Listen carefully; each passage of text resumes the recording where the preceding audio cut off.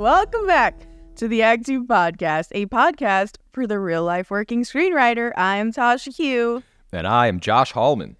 As a reminder, Act Two is a network and support group for the everyday working screenwriter, of which this podcast is just one of the things that we do. So thank you for joining us here, and continue to listen here for our upcoming events that are coming up that are open to the public, and our Patreon that is slowly unfolding, but will unfold. Listen, we've been talking about the Patreon for a long time, but it's actually, this time, it's actually happening. It is happening. It's on a train that can't come back to the station. But it's great. It'll be so much extra content, and it's fun stuff that we sort of don't get to do on the podcast, because the podcast has a very specific sort of purpose, and we get to do kind of some fun stuff over there. Yeah. Please know that you can reach out to us and suggest topics or ask us any follow-up questions about episodes, or just questions in general about screenwriting and this life that we lead and that you lead.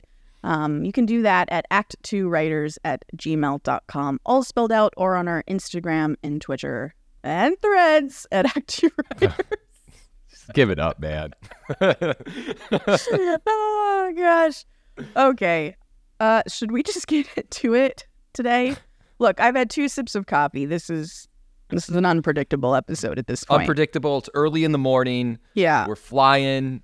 We're ready to go. Josh, how long have you been up? Because I've been up for an hour. I've been up for about 3 hours. You're a machine. Which is both great and also not great, because it's like I don't know. I don't know. I have to figure out some stuff in my life. The lost look in your eyes right now. Okay. We can get it. So, well, it doesn't help. Today we're talking about the sort of spec brain that happens to you when you're writing a spec, and the sort of stages of grief you go through as you write, which is so kind of codified that it's in memes all the time now. And we're going to talk about that. But I think first we have some things. This week in writing?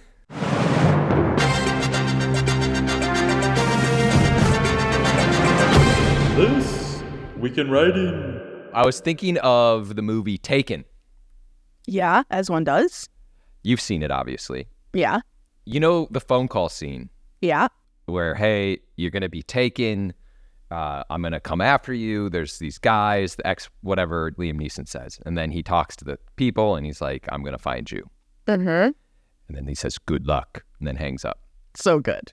So I was thinking of that scene. And if that scene was not in Taken. Yeah.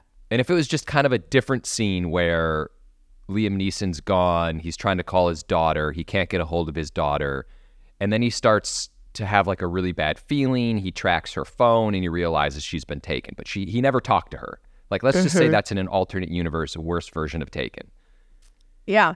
Is Taken the same movie? No. Or does this entire movie hinge on that one scene? If you just didn't have it at all, and you even if you knew this guy has a particular set of skills and he's going to go get his daughter back, I feel like it'd be fine. It would be fine. That puts it over the top. The way we know it puts it over the top is because we all remember it. Right. But I think like it sets up so clearly in Act 1 that this man will not fucking stop until he gets his daughter, and he tells you his exact mission at the start. Nothing can stop this man, and he has the skills to get there. If we just kind of knew that, and he didn't sort of like state it so fucking clearly, I feel like the drive of the movie would feel slightly less urgent or like motivated, or I don't know. There's something about something about that speech. Right, because I was thinking about that and John Wick when in John Wick 1, the Russian mobster, he's talking to his son, he's having a drink, and he's like, you have just unleashed like the man who built this empire, and it gives the exposition. Just made me think of how important those scenes are to those type of movies. And I was thinking for myself to like implement those in action movies or thrillers or whatever it may be, is like you need the exposition of those people. No, I think you're absolutely right. I think people often, producers, for example, studio execs will call them sort of trailer moments. These moments that, like, that speech was in the trailer because it, again, Yeah. tells you so clearly what this movie is about. And there's a version that's hacky, right? So you do have to execute this in a way that is skilled and elevated for it to be truly awesome and to really resonate with the audience. But it does feel important to find moments. And they're cheer moments, right? This is exactly what J.J. Abrams talks about, what we love to talk about. It's a cheer moment. That's like a fuck yes moment. I am so on board with this guy. It's so fucking cool. And it's cool because there's a wish fulfillment aspect to it, right? Like, we wish we had those set of skills so that we could hop on the phone and threaten someone very believably. But when I call AT&T and I'm angry, there's no backup that I have. I will find you. To go hunt them down. But he does. There's a wish fulfillment there. And also, of course, the wish fulfillment of having the skills and ability to go rescue someone that you love who's in trouble. I just love it. Important moments to think about in your own screenwriting, and to a lot of times we talk about cheer moments. I think we think about them in like second acts, but they can actually be character-y type cheer moments of, I am a freaking Swiss Army knife. I'm coming to get you and I will never stop because that's who I am and you've taken my daughter. Counterpoint, not totally a counterpoint, but do you feel like also though that, because I was thinking like, oh, like a Jason Statham movie, for instance, even that exact speech might fall on deaf ears. There's something about Liam Neeson because he's traditionally a dramatic actor. Ooh. And so there was another element there going on just by the nature of him being him. And I think casting becomes very important for such things. Like Chris Nolan talks about casting Liam Neeson as the bad guy in Batman because he had never been a bad guy in Batman. And then also casting Gary Oldman as Commissioner Gordon. My mind went blank. And that's because that's also playing against type. And I think that can be a really important tool. But B part of this is the setup, if I recall, and I don't remember taken very well, but it's Liam Neeson is very kind of low key. Yeah. And the whole opening of that, he's like a bodyguard. He's not a great dad, or he's like kind of an estranged dad a little bit. There's just like a tonal shift that happens in that speech that I think is what's key to that speech. Mm-hmm. That's all. There are more elements than just the speech, I guess. If we ever had the brain power, we should break down key moments like this in movies that made movies what they are. I love this idea. Yeah. Someone write this down. Iconic moments. That's the topic. Yeah, no, that's fantastic. All right, so my This Week in Writing comes from a conversation I had with my manager recently to speak. And because she's also a producer on things. And so as a producer, she, of course, hears pitches from people. And so she had sent out a book and was hearing pitches from writers on how they would adapt this book into a TV series. And she says the first pitch she heard was really great, but it was exactly what she wanted. It was exactly what she envisioned for the show. And she sort of, realized maybe my version is kind of boring, or kind of, now that I'm hearing it like pitched out to me, there's something very sort of literal as an interpretation of the book. Because again, she's not a writer. So she doesn't have the writer brain to like really think outside the box in a lot of ways, maybe in specific ways. And she's very good at, when we develop something together, coming up with cool ideas that way. But in terms of, creating a whole show, that's not her expertise. It's producing. Is this current day? Yes. Could she do this during like striking times? This is with these are British writers. Her company is British. These are British writers. So they're not the WGA. Okay. But good point. Good catch. Yeah, I just had to clarify. Yeah. She's not crossing a picket. And then she heard a second pitch from someone who like completely took a right turn, came in and said, these are parts of the story that I don't think will serve us in a TV show. These are the parts that will. This is what the pilot is. This is what the season is. And this is how we serialize it moving forward. Like, this writer had a complete plan. And it was, again, a right turn from anything she envisioned. And she was like, that's genius. And I related to the writer on this. And my response to her was, oh, that sucks as a writer. Because, and this is specifically what she said. She said, the first writer came in pitching exactly what they thought I wanted to hear. And then the second one came in being like, fuck you and what you think you want to hear. I'm going to do what I want to do. And that's the one she wanted.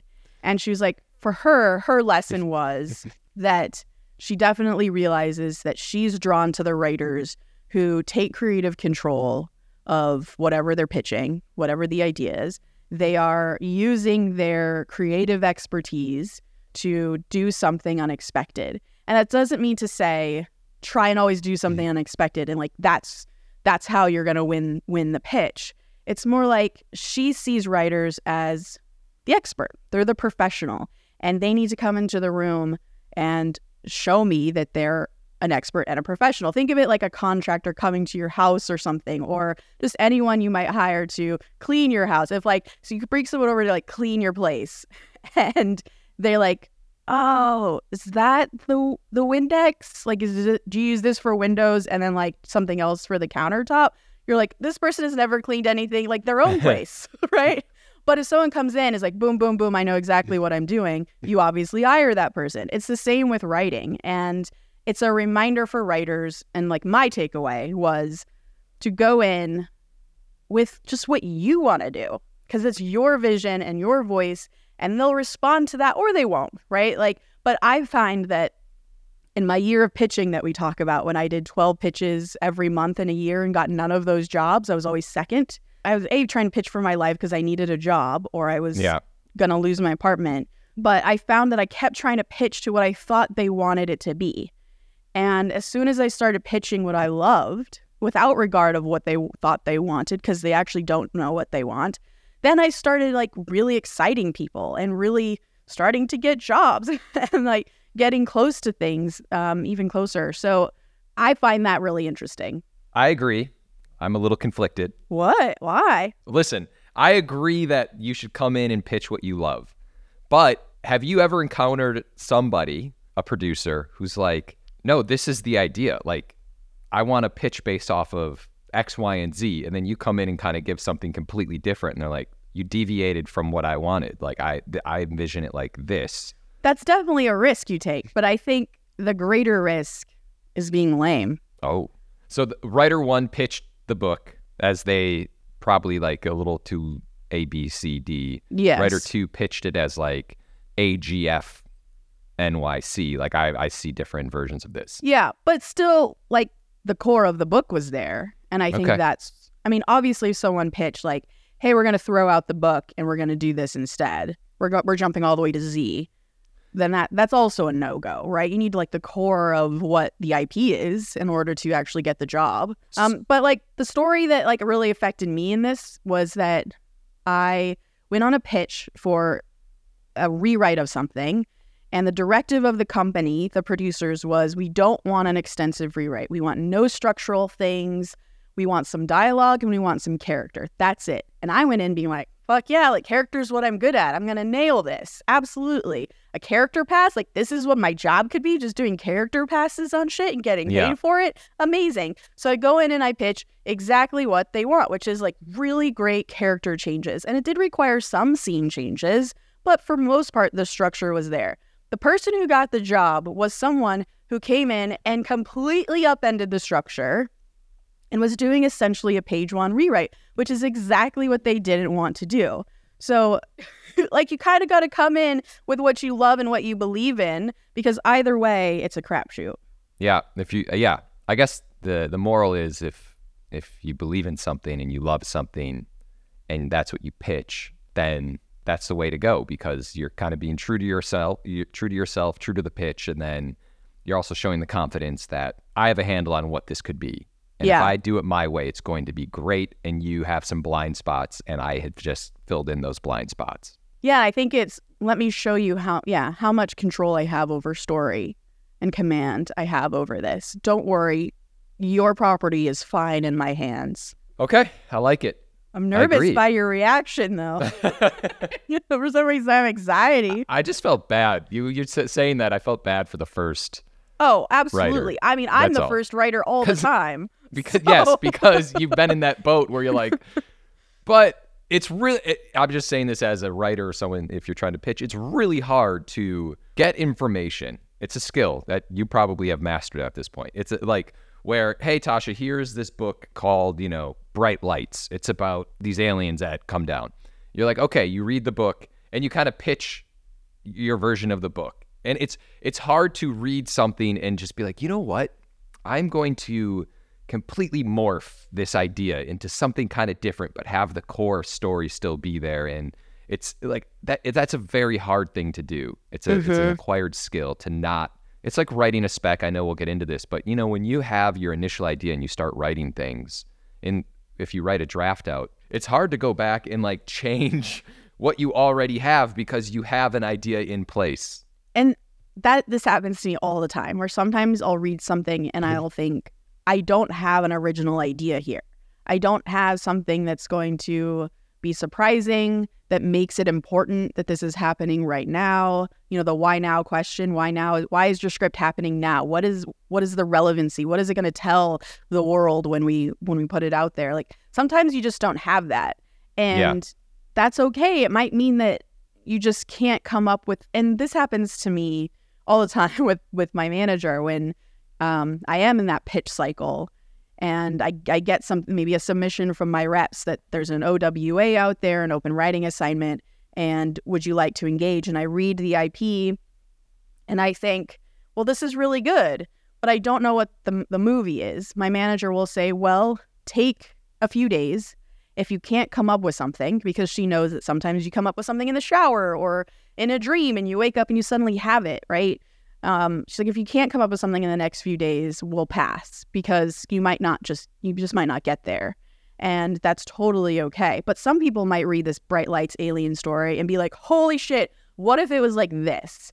And they just have it. And that's okay too. And sometimes that doesn't mean you're a bad writer. It doesn't mean you can't figure it out. It's just sometimes things hit your brain in a way that really inspires you. And sometimes it doesn't. Okay. But keep going on this.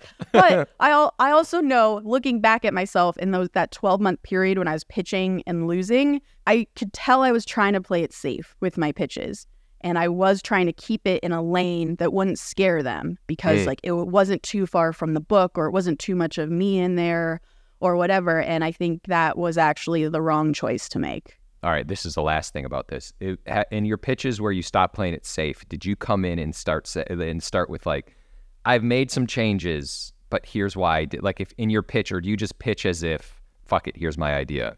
I've moved away from doing that much. I instead open with, this is what I was really drawn to. This is the part of the book I was really drawn to and that spoke to me, and maybe a little bit of why or how it spoke to me. And then I'll launch into the pitch, and the pitch will speak for itself about what I'm sort of removing from the book and what I'm keeping, because then it also like keeps them involved in a story, rather than thinking like, oh, what, she took out my favorite part, or what, like, how is she going to juggle taking that whole section out, or whatever questions might pop up there. That's just me.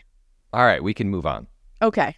I was talking to someone who's a writer, but he's also a graphic designer. And we were talking about getting notes. And sometimes he would make things as a graphic designer and get these notes back from all of these people who feel like they need to contribute and just have their voice in, if you're submitting your design to a company or whatever. And sometimes people would chime in just to have their voice heard. And we were talking about that, and I was that kind of started to relate that to with a script, and you start submitting a script, and maybe some producers might say things. People agree with people just to agree, so they're on an email thread, or people say things just to feel important. I don't know how else to say that. The graphic designer was saying there was this trick he learned when he was in school where it was to make your design and put something very blatantly wrong in the design. So those idiots who just have to chime in and are a little insecure will be like, oh, there's a like a blotch in the corner of this design. Can you remove that? Then you remove that, and then their notes are done. They have said what they wanted to say. Yeah. So naturally, I was like, could that ever be done in a script? And, you add something that people are going to catch, just so they feel like they have their thumbprint, like something you don't even want in a script. And then they're like, I don't like this. And then you take it out, and then you actually get your way without having to hear other notes and adjustments. Does that make any sense? It makes absolute sense. And I've heard that many writers do this. Oh, Like, I It feel just like seems like a lot of work to me. It seems like a lot of work, and it seems like a risk to me. But I feel like there's a story about J.J. Abrams doing it in the Lost pilot. Oh, really? And also the Lost Bible, right? Do you remember that? Like, there was a lot of shit in the Lost Bible that they knew they weren't going to put in. Well, I think that's like they put a bunch of things in just to appease the network. That's what it was. Yeah, I'm conflating the stories. But I feel like I've definitely heard writers do this. I don't have sort of the courage to do it because I'm a perfectionist, and to just have this glaring problem in my script to serve some Machiavellian purpose is not really my way. But I mean, I think it serves people who do it really well. There's success stories. I just don't. I couldn't bring myself to do it. If you do it I would love to hear if anyone who listens has done this before successfully. Yeah. Because I just seems like, you add a character or something, you're like, just unravel the script. Yeah, because also, like, what is the thing that you put in that's so glaringly bad that they note it? Like, is it as small as a line? Is it a whole scene that's, like, obviously terrible? Yeah. I don't know. And I think I've also not maybe come across executives that are so bad that I need to do that with. So I wonder if I did, I would be like, I just got to get around these people. So let me find a way to do that. All right. Okay. So my story comes from Twitter, where Kumail Nanjiani posted something about how he was not reprising his role on Adventure Time because... Let me just read it. He replies to someone. He says, "Yeah, that's not me. I would have loved to have voiced Prismo again. He's one of my absolute favorite characters I've ever had the honor of playing. He is very close to my heart. Unfortunately, they never asked me to come back and voice him again, and I would have done it for free."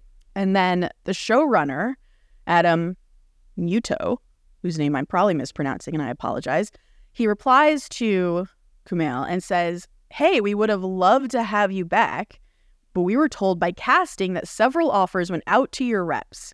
We said we would be flexible in scheduling, but received a respectful pass. Sorry, it didn't work out." Mm-hmm. And I was just, as someone who tries to cast for animated shows and always hears passes back, it was just a very interesting insight into how the process actually is.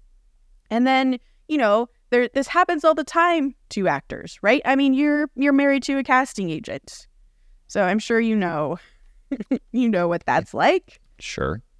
I don't know. And there's also the story too that came out recently about Michael Cera and Barbie, how he almost wasn't in the movie because his reps originally passed, and then when they went again, they finally asked him, and they're like, "Oh yeah, we're passing because we know you don't want to work in London." And he's like, "What the fuck are you talking about? I will work in London to do this movie."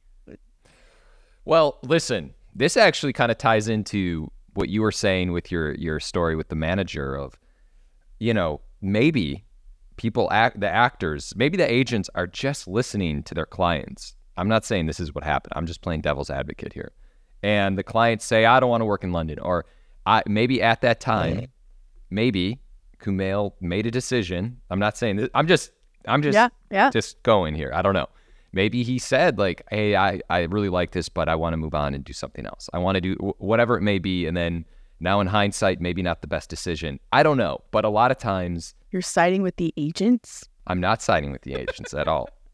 But I just feel like that what you had read, that as someone married to a casting director, I feel like I must come to the defense of the often overlooked casting world. And well, but isn't that a frustration that she has, is going to actors whose reps are the gatekeepers for them versus being able to, if she, I feel like sometimes if you can just get the script to the actor, they might want to actually do this role. It's perfect for them. It's a side hustle, especially when I'm talking about animation. It's a short, you're in the booth for 3 hours and you're done and you make some good money. But I feel like agents can often be the gatekeepers to jobs that you may really want. And yeah, I mean, maybe they have your best interests at heart. Hopefully that's why they're making these choices and they just kind of fucked up a little bit. But presumably also he like reported back to his agents being like, I really loved Adventure Time. It was so fun. Guys, can I do more voiceover work?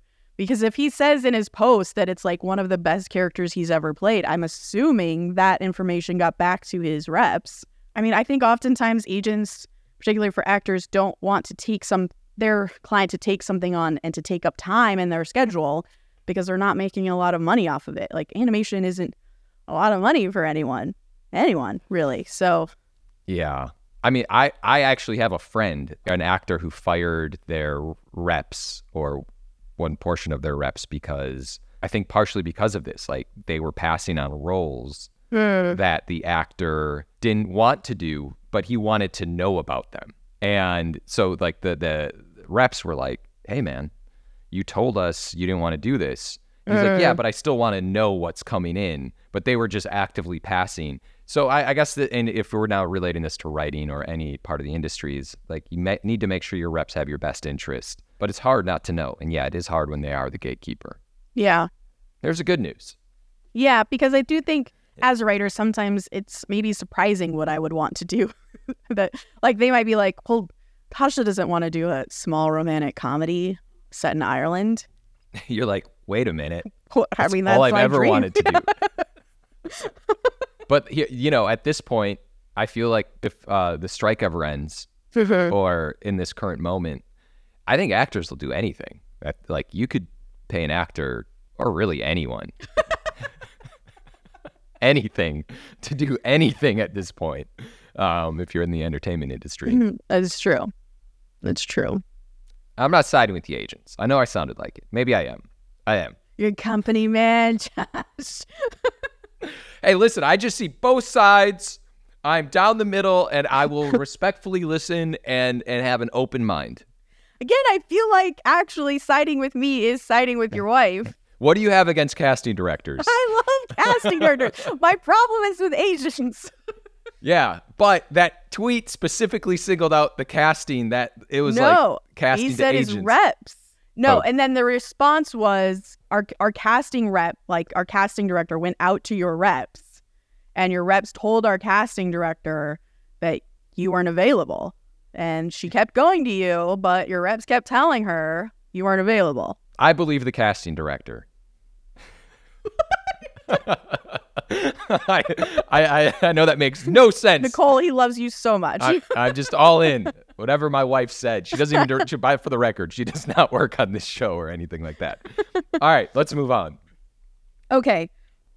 As I mentioned in, I think, the last podcast or whenever, I went away for 4 days to just write my spec, because I'm not great at writing specs. It takes me a long time, and I felt like I just needed to focus, because when I was at home, I was experiencing a lot of emotional downs because of the strike, and then a lot of distractions because I was emotionally down, and I just wasn't getting stuff done. So I was like, okay, let me take 4 days to just go to a town where nothing happens. It's only a one street town, and literally all I could do is write.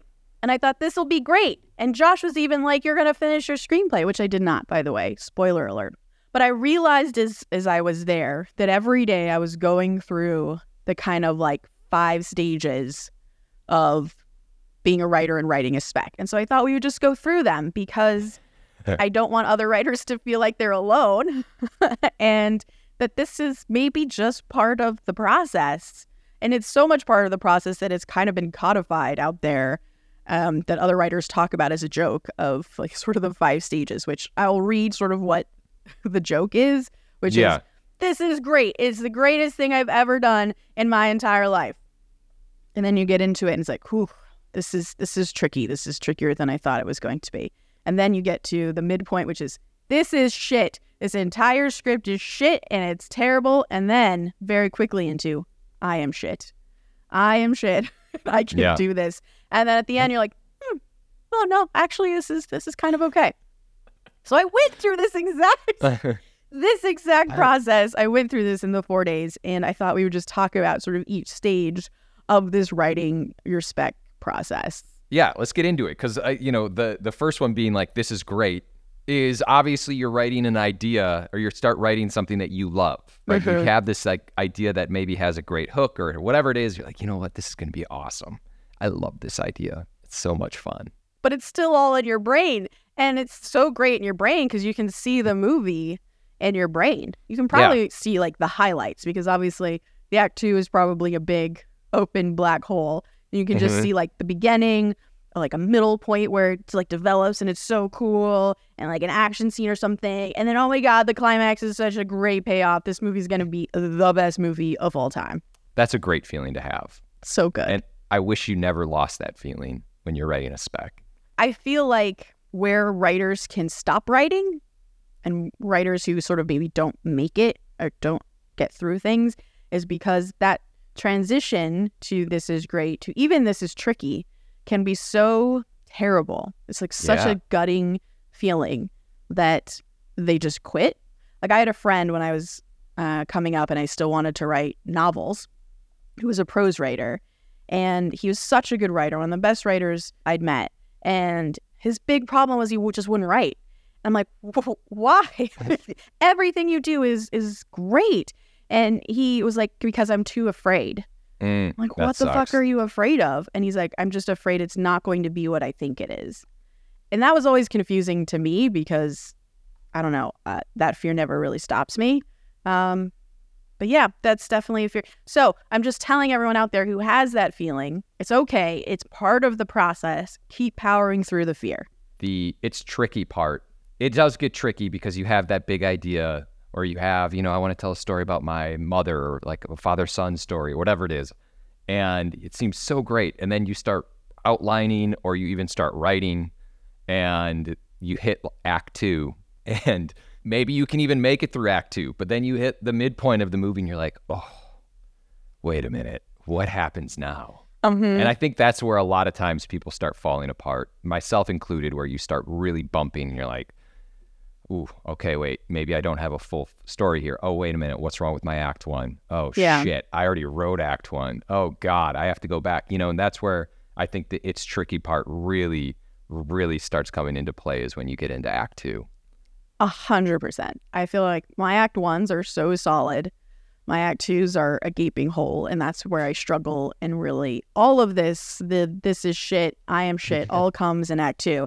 And I am on a high when we hit act 3 because I always know how to wrap things up. But the this is tricky part, yes, definitely came for me in the act 2 period, when I realized that as my character was moving through the scenes, because in the outline, I was like, it's fine. Like, I get what this movie is in this outline.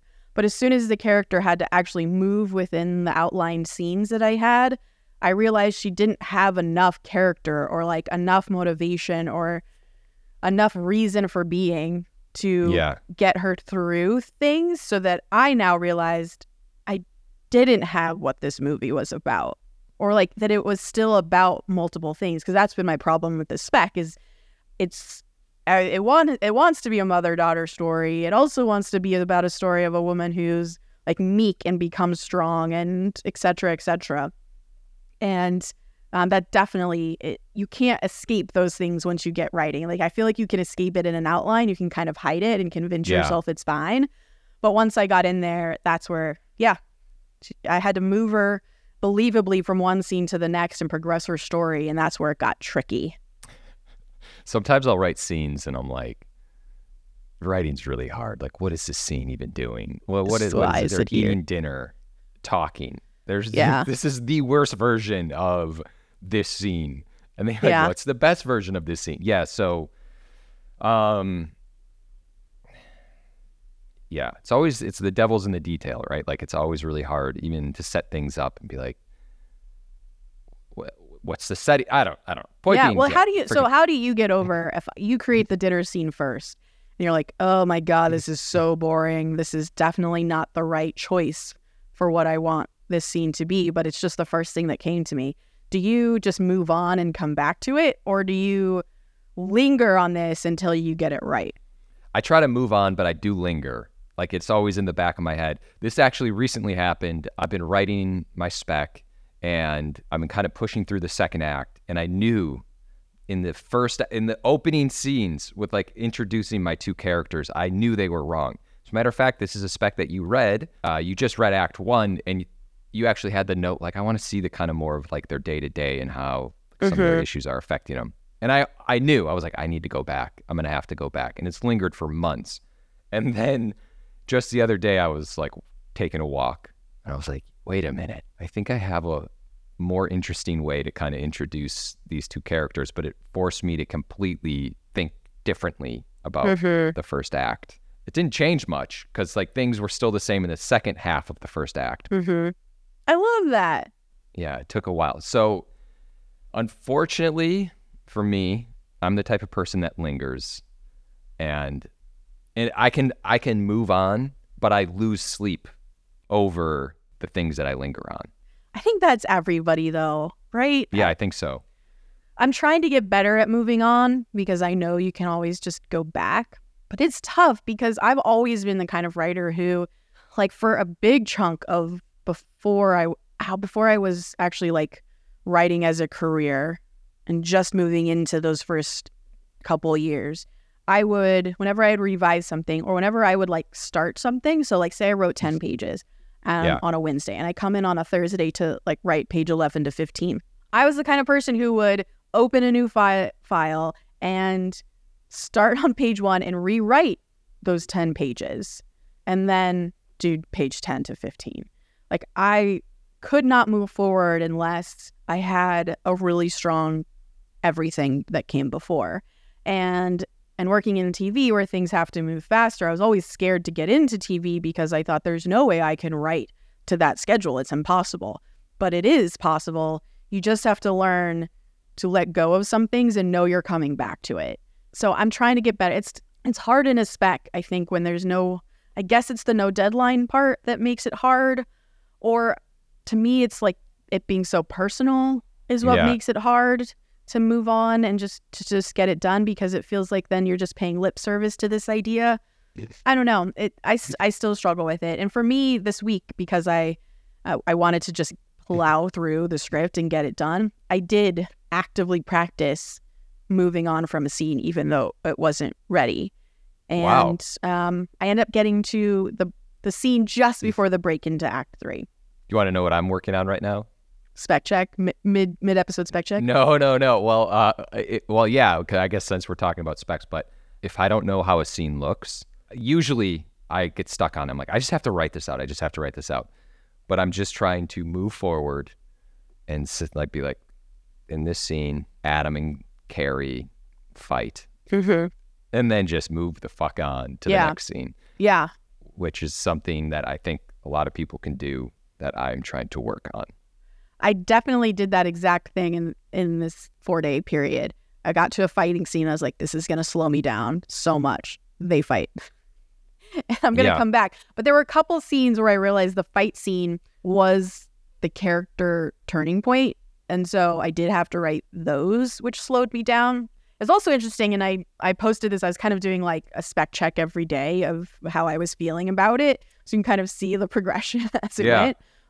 But at one point, I remember I was like on fire. I wrote like 15 pages or something. It came fairly quickly. And then I got to a scene that was really emotional. And it was between the character and their dad.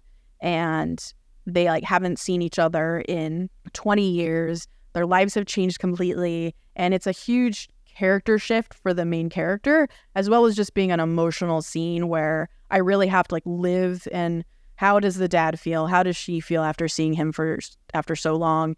That by like 3 o'clock or wherever I hit that mark, I was like, I don't have the energy to do this, but it's only 3 o'clock. What do I do? All I have is like this beach and like sandwich stuff. I'm going to make a sandwich and walk on the beach. That's what I did. And I tried to come back. But sometimes you just have to kind of call it a day and then start fresh in the morning, which is what I really did. So the next thing is, this is shit. This is terrible. Why did I even decide to write this? I regret everything. Yeah. This sucks. This is where people really start questioning everything and start dropping out. And like, you know what? I had a different spec idea and I'm going to go work on that now. That one's still great. That one over there. That one, I still like that idea. Pretty much like clockwork, I think, on the third day. So this is the third bullet point in this 5 stages. On day 3, I'm pretty sure that's when I texted you. This is terrible. I hate it. I'm giving up. I don't know how to write. And I felt I wasn't joking in that moment. I was very serious. I hated myself. I thought I was just the worst. I was such a phony. And it's just further evidence that I can't do anything original. My brain went haywire. Yeah. And then this is where you have to like just dig in and kind of remind yourself why you like this idea in the first place and just keep going. Yeah. You have to have forgiveness. I feel like you like really pep talked me. You were like, you will not give up. You will power through. And you were like, this is much better than you think it is. You already know that. And that's always the case, right? Like, because you get to the stage and it's just part of the process rather than a truth. So if you can try to remind yourself that this is just part of the process and these feelings aren't real, or these thoughts aren't real, the feelings are real, the thoughts aren't real, then that can be really helpful. And I did keep writing even though I hated all of it. That's hard to do. And you also have to ask yourself why you feel this way. Like, is there something not working with the characters? Is there something not working with the story? And yes, it gets difficult because you have to be very honest with yourself, but also you have to, like you're saying, kind of be forgiving and just real with yourself to be like, maybe I'm overreacting. Maybe this is better than I think. Like, you really have to talk yourself out of this hole. Yeah, you definitely are overreacting. And I think part of it, like, that helped me get over it in that moment was when we were texting, I was like, look, I'm just going to send you up to break in Act 3. And I know it sucks. And I know you're going to all hate it. But, like, I just need to get through it and just get your thoughts. And you're like, yeah, just submit that. And then we'll figure out what the issue is and we'll power through. It's like, oh, there is a path forward. And, like, I don't have to turn into you guys the most perfect thing. Because, of course, even though I know that Writers Group is a safe space and we're all here to help develop bad ideas into great ideas, I still have this feeling like I need to submit something that is, like, foolproof. Because it still hurts to be like, you clearly didn't think of this. There's no point to this scene. It's like, no, I know there's no point to it. I just need help. Well, yeah, I understand that. You also did take like a retreat. So there's a lot of pressure on yourself. You're like, I need to finish this. Yeah. I need to get this done. But yeah, and when you're submitting to anyone, like there's things that I've submitted to you guys where I'm like, this is just bad. I just need to talk about this. And you just go in knowing it's really bad. And I do think at that point, and this is also something we were texting about in terms of like how to get over the fear of submitting it to your writers group or whoever your kind of like reading circle is in this bad stage, is kind of coming to them and being like, I don't need notes specifically. Like this isn't like a final draft where I just need to shore up a few things and you need to point out that you don't understand this scene. I know that you don't understand this scene. I don't understand this scene. Yeah. I think what the notes need to be about, let's kind of pivot slightly and let's make this more of a brainstorming session where it's like, why isn't this working? Yeah. The note that it's not working, I get it. Why? Let's talk through that. And so I think that's what I'm going to do when we meet next week. And hopefully we'll find a path through. Shit, it's Perfect. Next week. I got to send it to you guys. Yeah, no, I'm excited for it. And I guess going back to the stages that we were talking about, we kind of wrap 2 of them together. I think they happen together. They actually, this is shit. And then the next one is, I am shit. And you were just kind of talking about it. Like you were sending it and you're like, God, this is terrible. But then on a personal level, you start doubting yourself, your decisions, your choices. And this is why it's so difficult to write a spec, is because, as we kind of touched on, there's no deadline. There is no guarantees. There is no one who really is saying this is a good or bad idea, with the exception of maybe your inner circle. And then you're just like, I don't know how to write. I can't write characters. I suck. Yeah. I suck. And you just start hating yourself. Can I ask you, because you write more specs than I do, is this your process every time? Or do you sometimes skip some of these stages? I don't even know anymore. So yes. No, I have skipped them. Sometimes it's like, I won't get so hard on myself. Like, this is shit. I'm shit. Sometimes it's like, I'm not doing something right. I'm shit, but it's because I can't figure this out. Mm-hmm. Not like as a human being, you should just disappear. It's really extreme, but sometimes I get there. Yeah, no, I don't know. I think so. You're just like, I'm done. I'm clocked out. This is all I know. Yeah. I'm done in this industry. But like, does that happen every time? Because that's so exhausting. It happens a lot. I wish you could see Josh's face right now. The 1,000-yard stare. God, I wish you could control some of these things. Yeah. You just have to just be aware of it. And, I was, I don't know what I was reading or listening to or something, but a writer was talking about how sometimes the scenes that they write just depend on their days. And they will just, if they're having a rough go, they'll put their characters in a really rough spot. And interesting. A lot of times it can lead to really great emotional moments because it's like where you're very vulnerable. Man. But yeah, specs are hard, man. Specs are hard.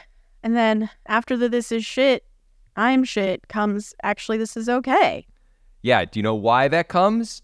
Because you don't give up. Because you don't freaking give up, Tasha. You persevere. You keep writing. It's out there. It's done. You have finished. And even though you know this is a vomit draft and it's probably not that great and you're going to have to rewrite a whole lot of stuff, you freaking did it. Yeah. You climbed to the top of the mountain. Yeah. You're going to have to do it again, but you climbed to the top of the mountain and you did not give up. Yeah. You finished the marathon. I did. And that's why you just have to persevere and keep going. Yeah, because now I have something. Because now you have something. And before you had nothing. There's nothing. You planted a freaking tree in your backyard and it grew and it sprouted out money. That's what happened. I love this plan. The money tree. You planted it. Yeah. Oh, man. So it's okay. This is okay. It's got problems, but we'll fix them. Yeah. This is all to say. These are all everyone goes through these steps. Oh, I remember in the this is tricky stage, I texted you. I was like, because what I'm writing is kind of just a straight real world action thing. And I remember I texted you and then this is tricky stage, which is like day 2. I was like, thinking about maybe just adding magic. I think magic would fix this. And you're like, don't you dare. Don't you do it. Yeah, you were like, I might combine this with this other idea. It's like, no. That other idea was really great. Maybe I just made it this idea. Oh, that's right. That's right. You were in a fragile state. But do not put magic in this story. It would have unraveled everything, you guys. So thank the Lord for Josh. It's like if the movie Heat suddenly turned into Harry Potter. I mean, not a bad movie. Wait a minute. Heat meets Harry Potter? Yes. Yeah. I'm in. But Heist Harry Potter. Oh my God. I'd write the fuck out of that. Yeah. So anyway. That's it. Those are the 5 stages of the writing process. And I am absolutely convinced every single person who listens to this has gone through it. Yeah, of course. So that's you're just not how alone. you deal with it. And just knowing that you have to just keep going. Yeah. Because at the end, you're going to be like, this isn't so bad. Yeah. Might not sell, nothing might happen, but at least you have something. Yeah. Where you had nothing before. Amazing. Writers are amazing. All right, quote of the day. To gain your own voice, you have to forget about having it heard. Allen Ginsberg. Very apropos to what you just said. Please remember to rate and subscribe. Follow us at ActTwoWriters for more awesome writing stuff. You can follow me, Tasha, at Story Thursday on Instagram and Threads, or on Twitter, Tasha 3.0. I'm Joshua Hallman on Twitter, Josh Hallman on Instagram. And as always, the Act 2 podcast is a production of Act 2, a network and support group for the everyday working screenwriter. This episode was edited by Paul Lundquist.